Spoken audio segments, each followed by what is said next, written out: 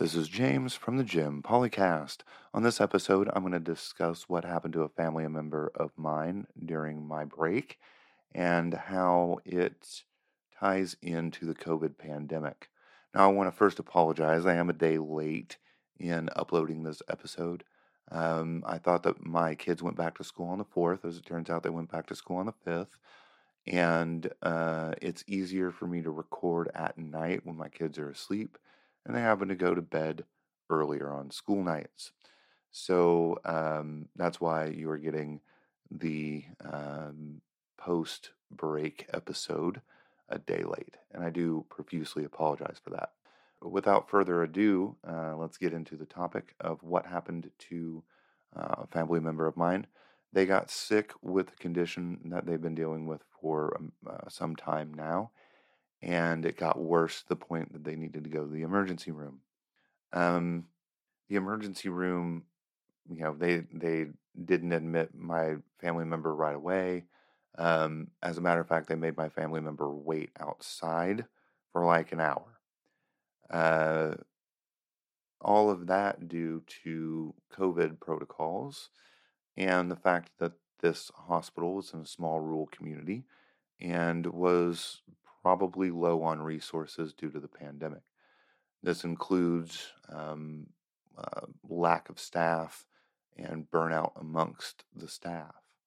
So that could definitely have contributed to my loved one not getting into the emergency room right away. Um, when my loved one finally kind of got diagnosed, they got him stabilized. Uh, the hospital needed to transfer my loved one to um, an actual hospital bed from the emergency room. They didn't have any, and they were actually going to have my loved one treat the emergency room bed as a hospital bed temporarily until an actual hospital bed opened up. Not really sure of the circumstances, but luckily enough, later on that night, a hospital bed opened up and my loved one was able to transfer.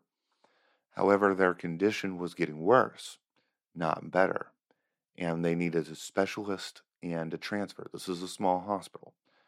They weren't equipped to take care of my loved one's medical issues as they got worse, and so my loved one needed to transfer due to the fact that all of the hospitals were full in the surrounding, and not just the state that my family member lived in, but in the surrounding 3 states. All the beds were full, and they would not transfer my loved one. It's at this point that I'm thankful for technology and telehealth because my loved one was able to see one of the best doctors and specialists for their condition within their state, and it was kind of the turning point for my loved one. They were able to get out of the hospital, probably about a week and a half later, get the treatment needed, all that other stuff, and really start to feel better. And I think that was largely due to the doctor at the hospital, who was a great doctor. My family's known him for years, and technology and the specialist. Everybody was able to coordinate and get my family member the care they needed, um, even though the facilities weren't enough. They definitely needed to get my loved one transferred, and they weren't able to. But in spite of that, they still got my family member out of the hospital. This kind of brings me to an overall point and a theme that's, throughout my podcast.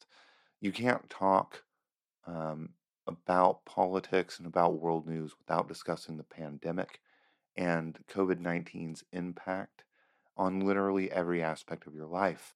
And, for me as a person who's been doing, the steps to get over this, I'm vaccinated and boosted, I wear a mask, I wash my hands, that sort of stuff. I've been doing it, with a sense of empathy and compassion towards people that I don't know. And, that's a good driving force.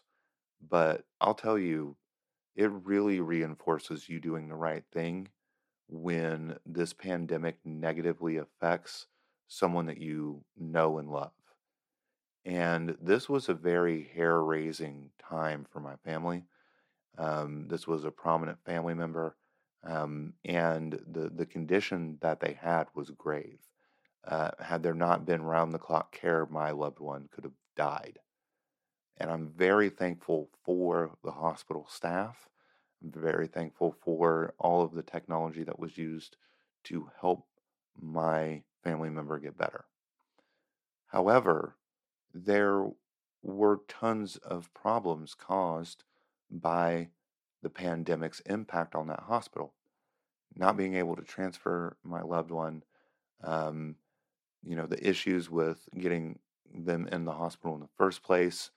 There was a mistake that was made in my family member's care, that I'm very unhappy about, and I feel could possibly have been due to the burnout. Mistakes happen, but mistakes are going to happen more often when the people responsible for taking care of the tasks are tired.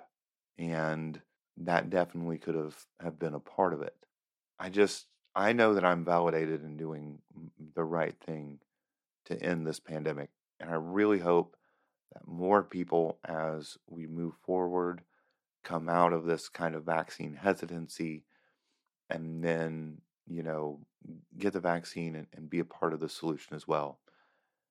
And, you know, to those who aren't getting the vaccine, um, over time, the consequences for you are going to be pretty dire.